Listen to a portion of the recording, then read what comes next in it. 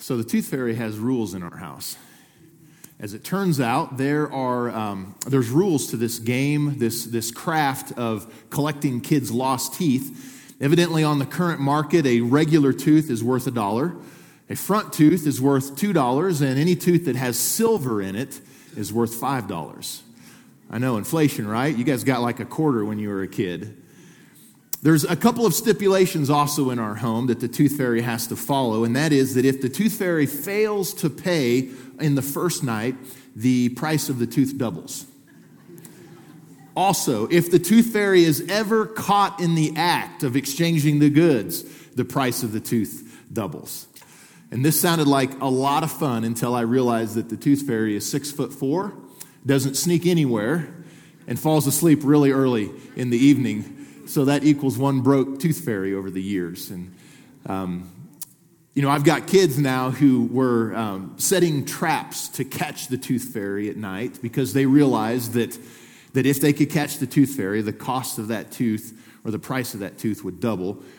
Or when they went to the dentist, if they ever had a cavity, they were not bummed at all because they thought, I'm making more money on this thing. And they realized that as this went on, that what compounding interest means. The fact that if the Tooth Fairy doesn't deliver on the first night, that the value of their tooth is doubling every 24 hours. And so, at a very early age, the allure of money sets into children. And you see it sometimes in the Tooth Fairy stories, like I joked about here, but you might be a little bit uptight this morning because you saw that we're going to talk about finances. We're going to talk about money today, but I just want to tell you, you don't have to be uptight about it. You don't need to be uptight about it. Money is a big deal, and it needs to be talked about.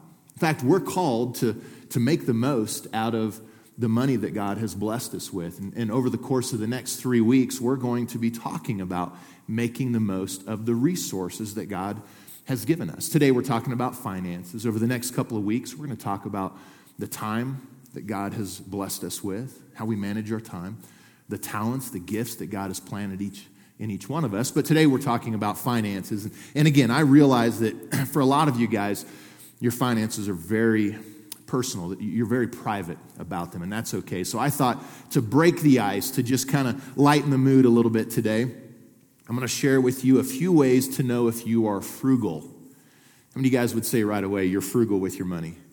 All right, this is good. For those of you who didn't raise your hand, I'm going to help you to see if maybe you fall in the category of being frugal, or maybe you know somebody who is frugal. So if you have ever haggled prices at a garage sale, you're frugal. If you've brewed more than one pot of coffee with the same coffee grounds before, you're frugal. If you've ever used duct tape to temporarily fix a pair of shoes, you're frugal. If you looked at the bathwater to see if you can get another kid through, you're frugal. If you make your kids sleep in hats during the winter so you don't have to turn up the thermostat, you're frugal. And lastly, if your current pillow is actually 2 old flattened pillows that you shoved in one pillowcase, you might be frugal. Listen, money's a big deal. It really is a big deal. And have you ever thought about why it's such a touchy subject?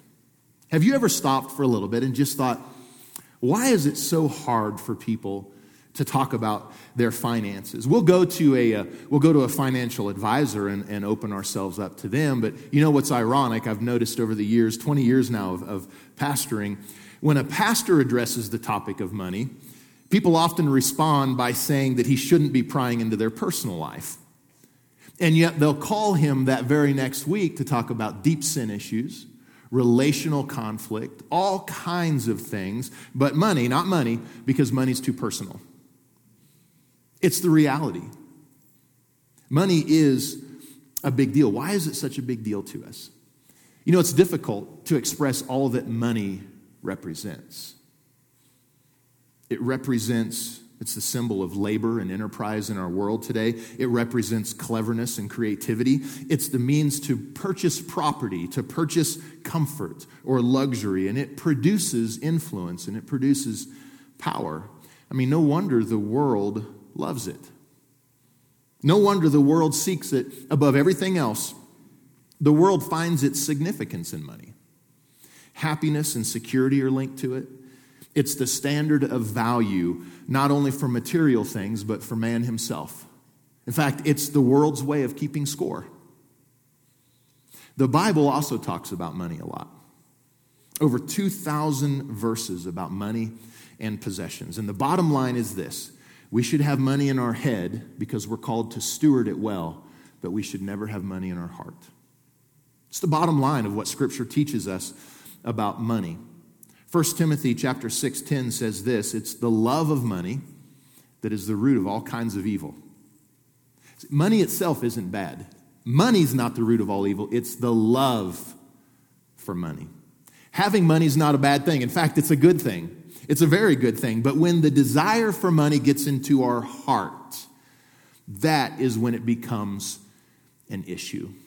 Money should be in our head, but it should never get into our hearts. So Jesus made a big deal out of money for this very reason. In fact, over 15% of everything that Jesus talked about in the Gospels had to deal with money. If you took every time that he talked about salvation, heaven, and hell, and you combined all three of those, he talked about money more than those three combined. Why? Was Jesus after our money? Was Jesus after our money? Why did he address it so often in the Gospels? Well, I think Scripture made it clear. Jesus makes this statement in Matthew chapter 6:24. Look at it with me if you would. He says this: no one can serve two masters. I think we get that. Either you'll hate the one and you'll love the other, or you'll be devoted to the one and you'll despise the other. So I think we get this. Okay, we can't serve two different people. You can only have one master. But this is how Jesus concludes this statement: you cannot serve both God and money. He's not talking about two different people. He's not talking about having two different bosses or two different leaders in your church. He's not talking about who do you follow, what person. Jesus knows how money works. The number one competition for our heart that God faces is our stuff. It's not someone, it's our stuff.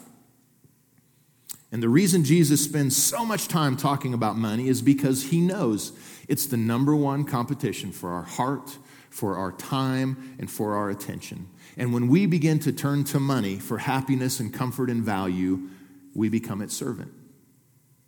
We cannot serve both God and money. See, Jesus isn't interested in getting your money. He's trying to keep your money from getting you. It's the whole purpose he talks about it. The whole New Testament, there's only one verse where Jesus actually asks for money. And in that verse, he asked to borrow a coin so he could make an illustration, and he gave it back. Jesus is not trying to get our money. He's trying to get our hearts. And that's what we're going to unfold today. You need to know this message today is not about what your church wants from you. It's what your church wants for you. And we're going to talk about that. 1 Chronicles chapter 29, verse 11 says this. This is a beautiful verse. Listen to this. Yours, O Lord, is the greatness and the power and the glory and the majesty and the splendor. Isn't that awesome? Everything in heaven and earth is yours. Sometimes we get caught up in the beauty and the poeticness of a verse that we miss the bottom line. Everything is his. And in that word, everything, are our finances. It all belongs to him. They all came from him, and we're called to steward them. We're called to steward them well. In fact, a steward is a person who manages someone else's stuff, someone else's resources, and they're held accountable to that owner for how they use them. They manage someone else's resources, and they're expected to use those resources according to the desires of the owner. God has entrusted us with a number of different kinds of resources. And as I mentioned, we're going to be talking over the next few weeks about the time that God has entrusted to you and how you use it. We're going to talk about the gifts, the talents that God has planted inside of you how you use those. Today, we're talking about the finances that God has brought to you and how you manage those. So how do you make the most of the money that God has provided for you? That's what we're going to talk about. We're going to dive into it today. We're going to call this the triple plan, okay? We're calling this a triple plan. Have you ever invested in something that you regretted? Have you ever purchased something that you wished you hadn't? I think we've all experienced buyer's remorse before in our life. We've spent money. We've made poor financial decisions. We've made poor financial decisions. I'm not going to ask for a show of hands. We certainly don't need to air those out today. We don't need help making poor financial decisions. We do need help making good decisions with our finances. And that's what we're going to talk about today. So with this healthy understanding, why Jesus talked about finances so much? Because it was a heart issue. It's not a money issue. It's a treasure issue. It's a value issue. And we're going to be looking at what we do with our money. And here's where it starts. We have to put money in its place. We have to put money where it belongs. Financial expert Dave Ramsey said this. He said, the only place to begin in regards to stewarding your finances is with a plan, intentionally choosing where your money will go ahead of time. You put money in its place. You tell it where to go. You don't let it determine your life and dictate your life. You tell money where to go, because it's not how much money you have that matters. God is not keeping score with how much money is in your account. And I'll tell you this also, he's not impressed by it. What he is looking at is how you use the money that he has blessed you with. That is what Jesus is getting at. It's the heart of this issue. Proverbs chapter 21:5 says this, the plans of the diligent lead to profit. How many of you guys like the word profit? It's a good word. Only 3 of you do. Okay, we'll talk afterwards. Okay, listen, profit's a good thing. What brings us profit? Diligence. Let's look at the rest of this. As surely as haste leads to poverty. Poverty, not a good thing. We don't want it. We don't want to be hasty. We don't want to wing it. We certainly don't want to end up in poverty. You got to have a plan. You don't just wing it with finances. You don't just wing it with your time. You don't just wing it with the talents that God has blessed you with. So here's where we're going to look. Scripture is really clear about these 3 key areas that we're calling this triple plan. 3 key areas where God is asking you to steward your money. And most people spend their money across these 3 areas already. The problem is they don't have a plan. And I want you to have a plan for this because I want you to make the most out of your finances. So listen, here's what the world says. Spend first. If there's anything left over, save it. And if you've got a few dollars left, give it away. But I want to encourage you to give first, save second, and live on the rest. It's what Scripture identifies for us. A Christ follower would manage their finances by giving first, saving second, and then live on what's left over. Let's talk about how that works. The first thing Scripture calls us to is to develop a giving plan. To develop a giving plan. When you make a decision off the top to give a percentage of your income, when you make that decision, you align yourself with God's values and you're inviting him into the rest of your finances. When you say, God, you're first, and I ask that you would bless the rest, that's how we invite him in. A lot of Christians already give. The problem is that they give what's left over. They give what's left over. Rather than doing it first, they look in their wallet or they look to their bank account to see what they have left. And I want to tell you that you need to develop a plan to give. You need to make it your top priority to honor the Lord with your finances. 2 Chronicles chapter 8, verse 7 says this. 2 Corinthians, says, but just as you excel in everything, see that you also excel in this grace of giving.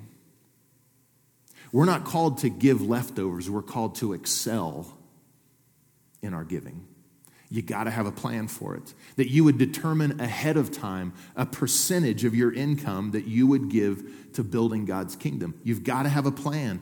You got to sit down and decide, how am I going to support my local church? How am I going to support missions? How am I going to support those who are in need? How am I going to give the first portion of what God has blessed me with? How am I going to give it to God's kingdom? Listen, it's a fair question.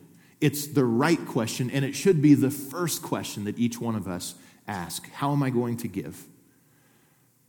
I realize that this may be new to some of you, and I realize that it's very difficult to convince people to give away, to just let go of a percentage of their income. And yet that's exactly what God asks us to do. In the Old Testament, God told us to test Him in it, to try Him in this, and to see that when we invite Him into our finances, that He would bless us. It doesn't mean you're going to get a check in the mail. It means that you're going to win Publishers Clearinghouse or anything else like that. But He would bless your finances. He would bless your life, to test Him in this. And there's something I want to draw your attention to, because we realize that there's a number of people who this is very new to. And in your folder today, in your bulletin, there is a 3-month giving challenge. And it's simply that if you're at a place right now where you've never given before, that you would pray and you'd ask the Lord and you'd commit this to Him and you'd say, God, I want to give a percentage of my income over the next 3 months. And I'm asking you to bless me. I'm asking you to bless what's left. And this isn't something that the church is going to keep tabs on. We're not going to track it. We're not asking you to put like a dollar amount, and we're not tracking this. This is something between you and the Lord, but it is a commitment that you would make to Him. Maybe you've never tried it before. I want to encourage you to do that. Why do I want to encourage you to do that? Because this is what the Lord asks for. It's how we worship Him. It's how we put Him first in our life.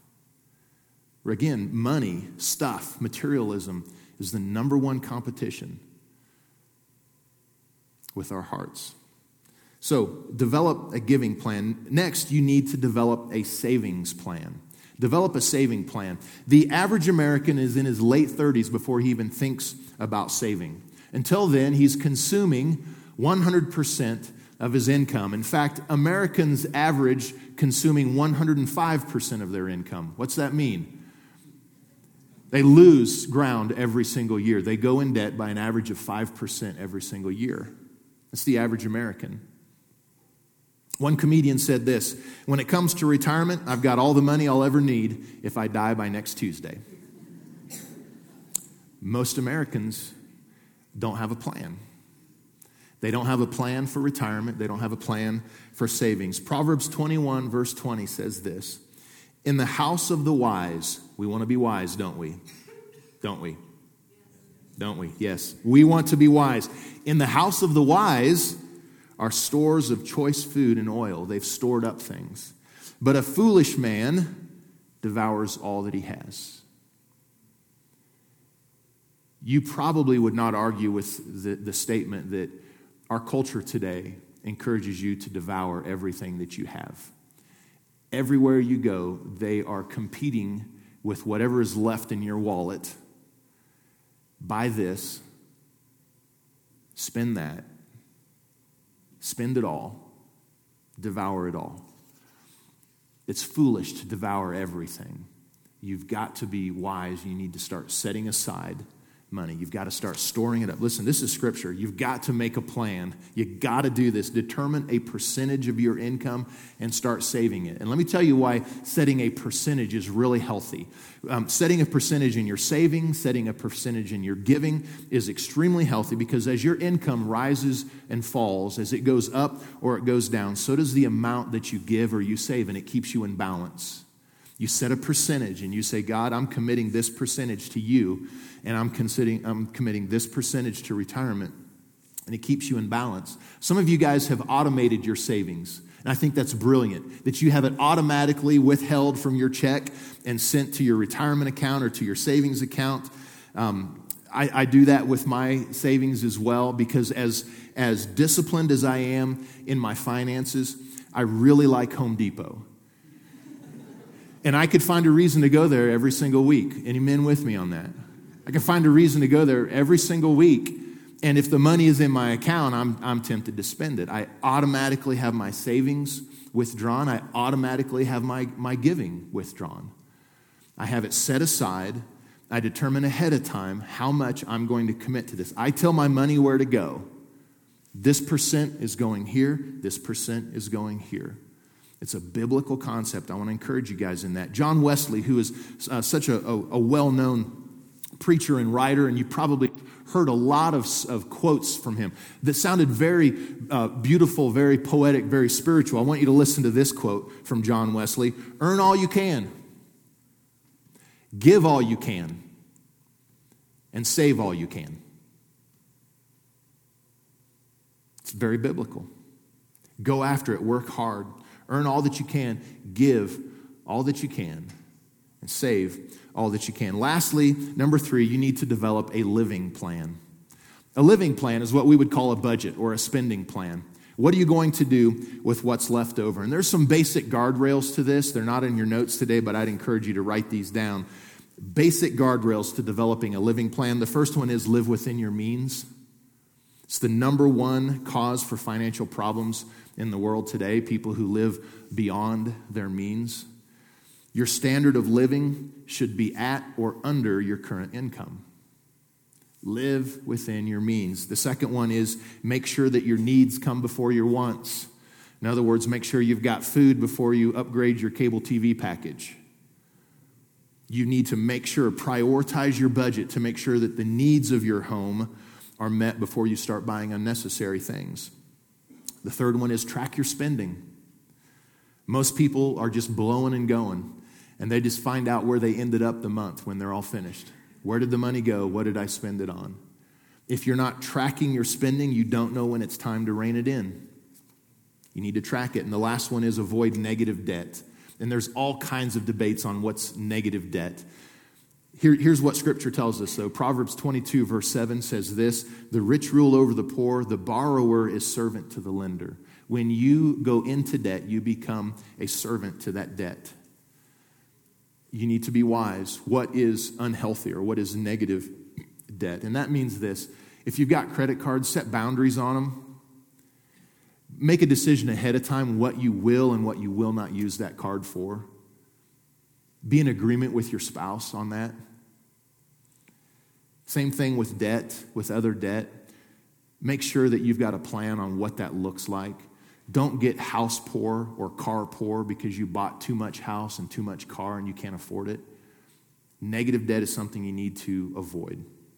Now listen, these are 4 real basic principles that you'll find in a lot of biblical organizations like Crown Financial, Financial Peace University. There's a number of great biblical principles for budgeting that you can find, and I encourage you to check out those resources. In fact, we're going to try to put into our e-newsletter this week just some real basic guidelines for budgeting. If you've never budgeted before, make it a point this week.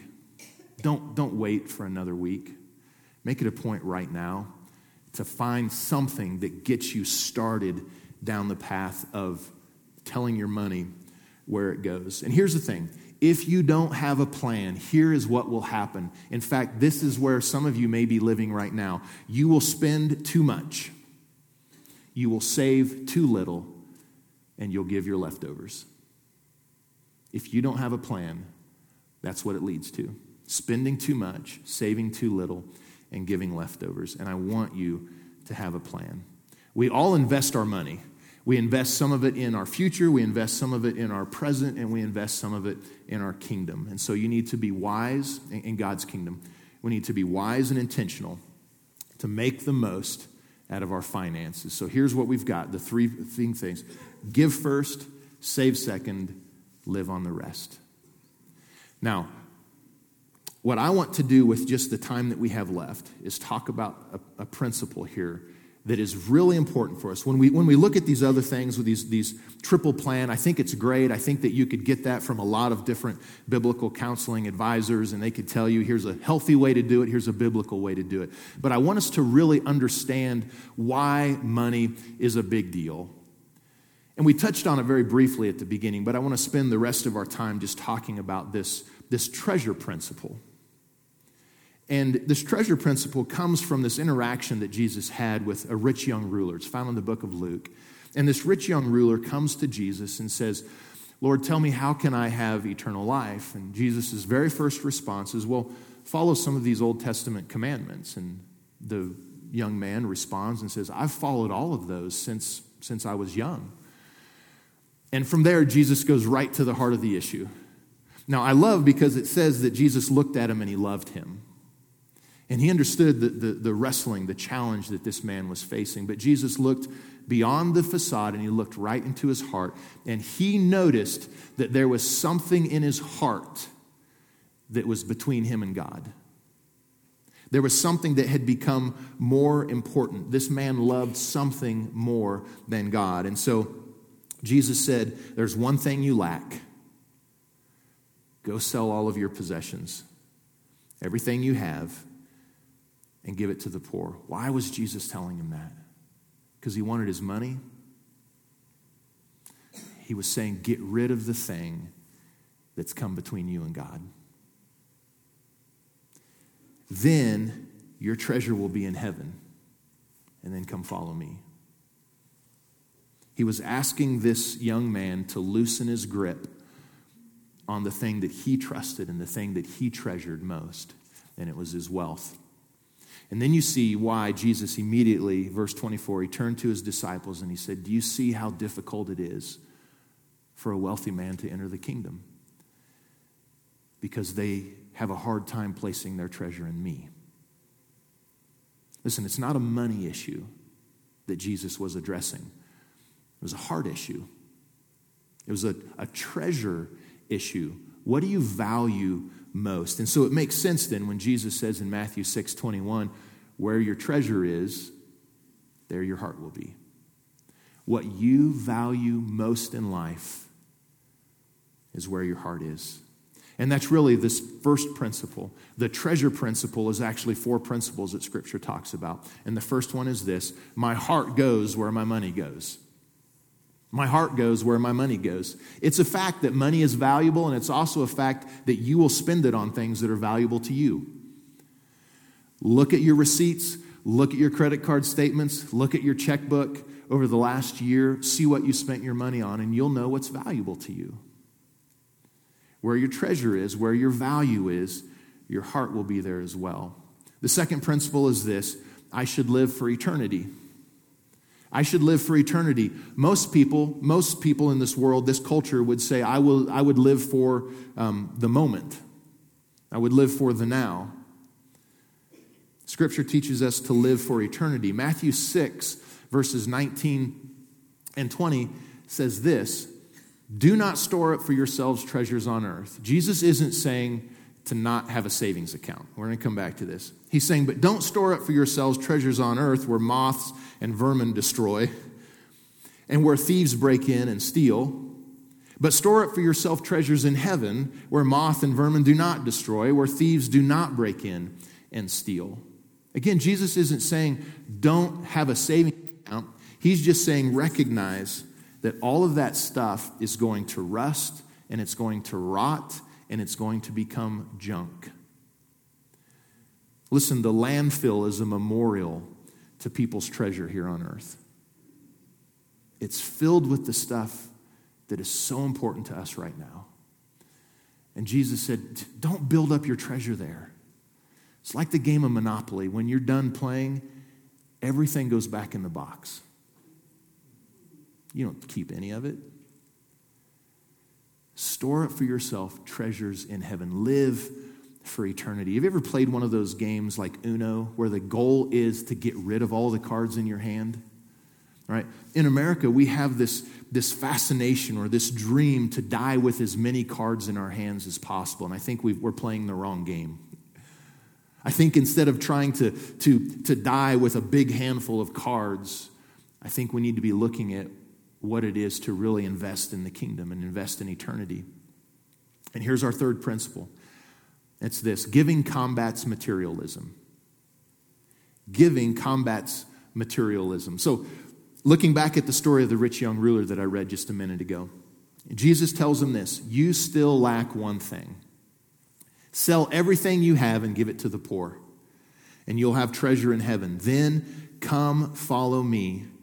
Scripture says, when he heard this, he became very sad because he was very wealthy.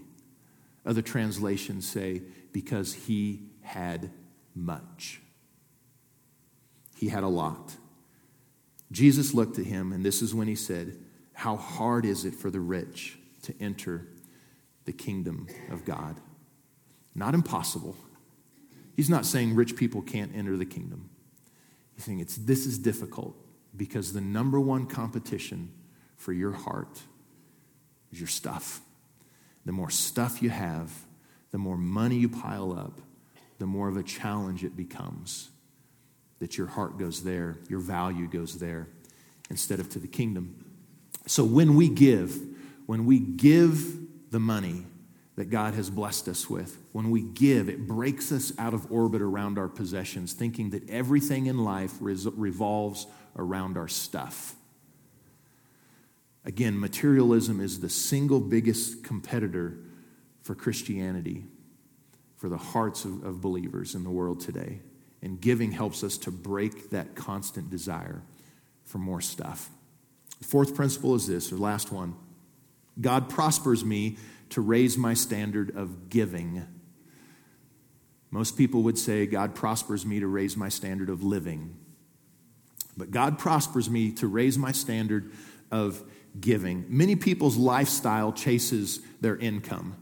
If they make more income, their lifestyle takes a jump. They'll jump up. Every time their income raises, their lifestyle jumps. But I want to encourage you, if you understand properly the role of stewarding God's resources, you understand that you don't automatically deserve to spend the extra money that God brings to you. Let me say that again. If you understand properly the role of stewarding God's resources, then you understand that you don't automatically deserve to spend the extra money that the Lord brings to your income. God tells us in His Word that He blesses us so that we can be a blessing. And here's what I want to encourage you. And every time that you get an unexpected raise, an unexpected bump, an unexpected financial gift, that you would pause and you would say, God, what is your purpose in this? What is your reason for this? Again, our natural instinct is to say, now I can get that new car. Now I can get that upgraded package. Now I can get this. Now I can buy that. But we've got to take the time to just step back and say, okay, Lord, it's yours. Why did you send this increase to me? What are you asking me to do with it? As we close today, I want to paraphrase this passage that we began with. 1 Timothy chapter 6. Paul is speaking, and he said, let's remember, we brought nothing into this world, and we can take nothing out of it. Those who have their heart set on money will fall into temptation. For the love of money is a root of all kinds of evil. And the desire to be rich can lead you to leave the faith. So command those who are rich not to be arrogant or to put their hope in wealth, but to put their hope in God, who richly provides us with everything we need. But also command everyone to be rich in giving and to be generous and willing to share. By this, they will lay up for themselves eternal treasure and thereby make the most of life. That's what God calls of us, to make the most out of it. Make the most of all that He has given to us. And right now, I'd like to ask you guys just to take a moment to reflect. And there's a couple of questions I want to ask you as we wrap it up now, okay? What does your stewardship of God's money reveal about your priorities in life? What does your stewardship of God's resources reveal about your priorities? Do you have a plan for making God first in your finances. And lastly, this is the heart of the issue. Is my treasure truly found in God? Is my highest value found in Him? Let's pray as we close this morning. Lord, we thank you for the opportunity that you've given us, the blessing of stewarding your resources. Thank you for the provision that you've brought into our lives. Lord, we acknowledge that you're the source of all of it. Everything comes from you. Lord, we ask that you'd give us wisdom on how to manage our money in a way that honors you and it fights against materialism. And Lord, we ask that you'd help us to just be available to be used by you as a blessing to the world around us. Help us to make the most out of our finances, because yours, O Lord, is the greatness and the power and the glory and the majesty and the splendor. For everything in heaven and earth is yours. And all God's people said, amen.